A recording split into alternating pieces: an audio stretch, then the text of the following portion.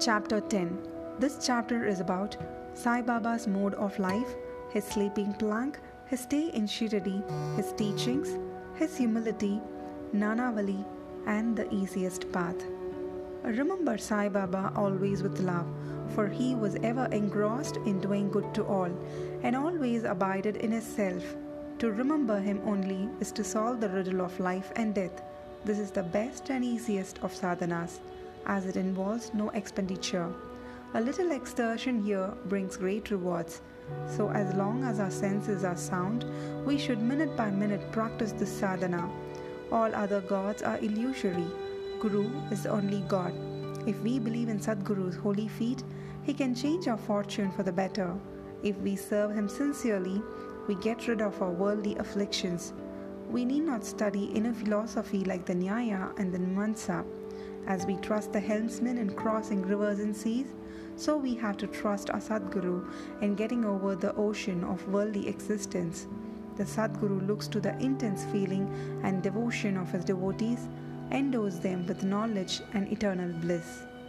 In the last chapter, Baba's mendicancy and devotees' experiences and other subjects are dealt with. Let the readers now read where and how Baba lived, how he slept, and how he taught, etc. Baba's wonderful bedstead. Let us first see where and how Baba slept. Mr. Nana Sahib Dingle brought for Sai Baba a wooden plank about 4 arms in length and only a span in breadth for sleeping upon. Instead of keeping the plank on the floor and then sleeping on it, Baba tied it like a swing to the rafters of the masjid with old shreds or rags and commenced to sleep upon it. The rags were so thin and worn out that it was a wonder how they could bear or support the weight of the plank itself, let alone the weight of Baba. But somehow or other, it was Baba's sheer leela that the worn-out rags did sustain the plank along with the weight of Baba on it. On the 4 corners of the plank, Baba lighted earthen lamps, one at each corner, and kept them burning the whole night. It was a sight for the gods to see Baba sitting or sleeping on this plank.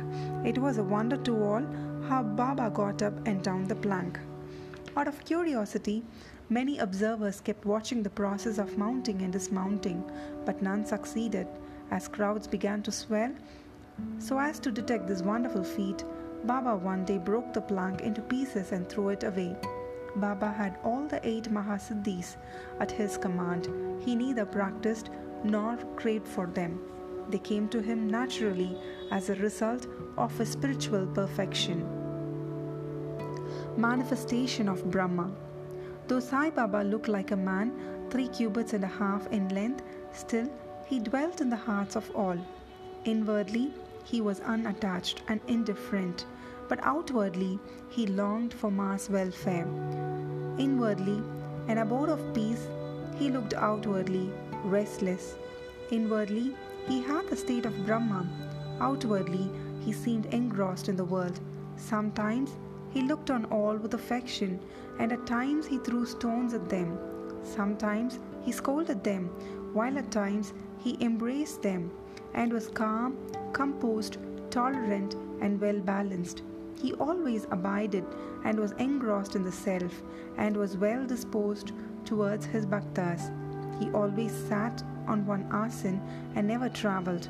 His satka was a small stick which he always carried in his hand. He was calm and thought-free. He never cared for wealth and fame and lived on alms.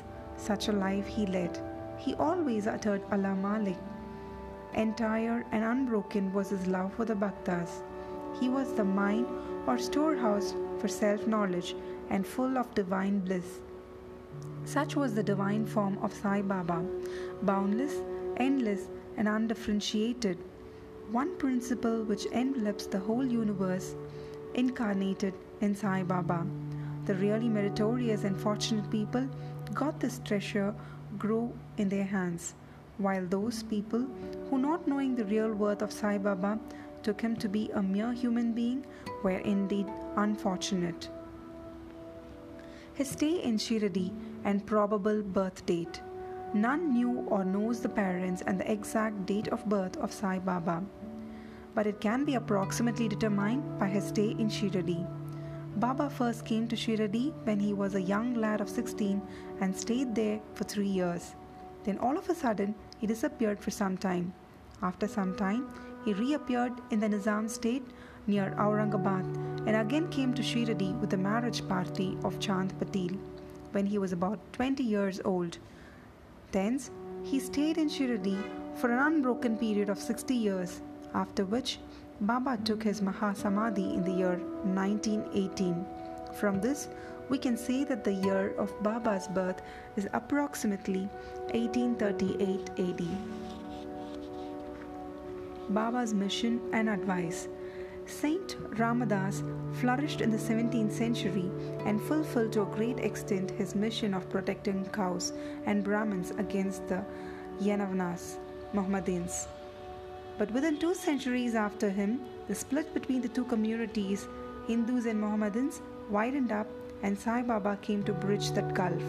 His constant advice to all was to this effect: Ram and Rahim were one and the same. There was not the slightest difference between them. Then why should their devotees fall out and quarrel among themselves? You ignorant folk, join hands and bring both the communities together. Act sanely, and thus you will gain your object of national unity. It is not good to dispute and argue. So don't argue, don't emulate others. Always consider your interest and welfare. The Lord will protect you. Yoga, sacrifice, penance, and knowledge are the means to attain God. If you do not succeed in this by any means, in vain is your birth. If anyone does any evil unto you, do not retaliate. If you can do anything, do some good unto others. This, in short, was Sai Baba's advice to all, and this will stand us in good stead both in material and spiritual matters. Sai Baba as Sadguru. There are many so-called gurus who go about from house to house with cymbals and veena in their hands and make a show of their spirituality. They blow mantras into the ears of their disciples and extract money from them. They profess to teach piety and religion to their disciples, but are themselves impious and irreligious. Sai Baba never thought of making the least show of his worth. He had no body consciousness, but he had great love for his disciples. There are 2 kinds of gurus. 1. Niyat, that is appointed or fixed. 2. Aniyat, that is unappointed or general. The latter, by their advice, develop the good qualities in us, purify our hearts, and set us on the path of salvation. But contact with the former dispels our sense of dualities, that is, sense of difference, and establishes in us unity by making us realize, Thou art that. There are various gurus imparting to us various kinds of worldly knowledge, but he who fixes us in our nature and carries us beyond the ocean of worldly existence is the Sadguru. Sai Baba was such a Sadguru. His greatness is indescribable. If anybody went to take his darshan, he, without being asked, would give every detail of his past, present, and future. He saw divinity in all beings. Friends and foes were alike to him.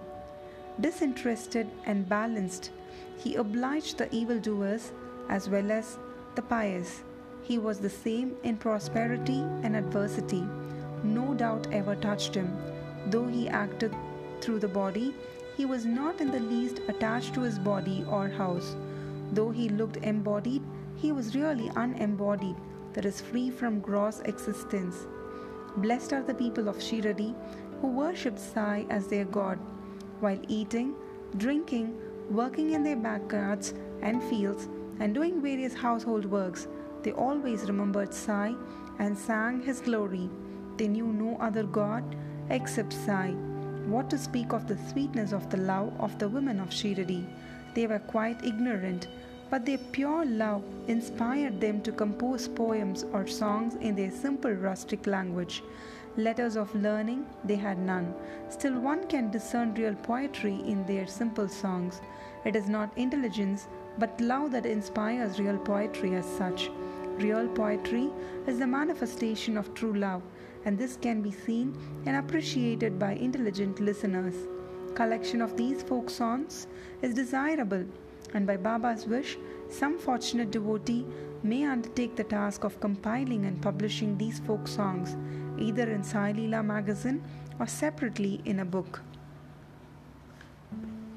Baba's humility. Lord our Bhagwan is said to have 6 qualities, that is, fame, wealth, non-attachment, knowledge, grandeur, and liberality. Baba had all these qualities in him. He incarnated in flesh for the sake of bhaktas. Wonderful was his grace and kindness, for he drew the devotees to him, or how else could one have known him? For the sake of his bhaktas, Baba spoke such words the goddess of speech could not utter. Here is a specimen. Baba spoke very humbly as follows: Slave of slaves, I am your debtor. I am satisfied at your darshan. It is a great favor that I saw your feet. I am an insect in your excreta. I consider myself blessed thereby. What humility is this? Though outwardly Baba seemed to enjoy sense objects, he had not the least flavor in them, nor even the consciousness of enjoying them. Though he ate, he had no taste, and though he saw, he never felt any interest in what he saw. Regarding passion, he was as perfect a celibate as Hanuman. He was not attached to anything. He was pure consciousness, the resting place of desire, anger, envy, and other feelings. In short, he was disinterested, free and perfect. A striking instance may be cited in illustration of this statement. Nanavali. There was in Shiradi a very quaint and queer fellow by name Nanavali. He looked to Baba's work in affairs. He once approached Baba, who was seated on his gadi, and asked him to get up as he wanted to occupy the same. Baba at once got up and left the seat which he had occupied. After sitting for a while, Nanavali got up and asked Baba to resume his seat. Then Baba sat down and Nanavali fell at his feet. Baba did not show the slightest displeasure in being dictated to or upset. This Nanavali loved Baba so much that he breathed his last on the 13th day of Baba's Mahasamadhi. The easiest path, which is hearing the stories of the saints and being in their company. Though Sai Baba acted outwardly like an ordinary man, his action showed extraordinary wisdom and skill. Whatever he did was done for the good of his devotees. He never prescribed any asan, regulation of breathing, or any rites to his bhaktas, nor did he blow any mantra into their ears. He told them to leave off all cleverness and always remember Sai, Sai. If you did that, he said, all your shackles would be removed and you would be free. Sitting through 5 fires, sacrifices, chantings, 8-fold yoga are possible for the Brahmins only. They are of no use to other classes. The function of the mind is to think. It cannot remain without thinking for a minute. If you give it a sense object, it will think about it. If you give it Guru, it will think about Guru. You have heard most attentively the grandeur of Sai. This is the natural remembrance of Sai. Hearing the stories of the saints is not so difficult as other sadhanas mentioned above. They remove all fear of the sansar and take you on the spiritual path. So listen to these stories, meditate on them, and assimilate them. You may attend to your worldly duties, but give your mind to Sai and his stories, and then he is sure to bless you. This is the easiest path, but why do not all take it? The reason is that without God's grace, we do not get the desire to listen to the stories of saints. With God's grace, everything is smooth and easy. Hearing the stories of the saints is in a way keeping their company. The importance of the company of the saints is very great. It removes our body consciousness and egoism, destroys completely the chain of our birth and death, cuts asunder all the knots of the mind, and takes us to God, who is pure consciousness. It certainly increases our non-attachment to sense objects and makes us quite indifferent to pleasures and pains and leads us onward onto spiritual path. If you have no other sadhana, such as uttering God's name, worship or devotion, etc., but if you take refuge in saints wholeheartedly, they will carry you off safely across the ocean of worldly existence. It is for this reason that the saints manifest themselves in the world. Even sacred rivers such as the Ganges, Godavari, Krishna, and Kaveri, etc., which wash away the sins of the world, desire that the saints should come to them for a bath and purify them. Such is the grandeur of the saint. It is on account of the store of merit in past births that we have attained the feet of Sai Baba. We conclude this chapter with meditation on Sai's form. He, the graceful and handsome, standing on the edge of the masjid and distributing udi to each and every bhakta with a view to his welfare. He who thinks of the world as an illusion and who is ever engrossed in supreme bliss. Before him, we humbly prostrate ourselves. Bow to Sri Sai, peace be to all.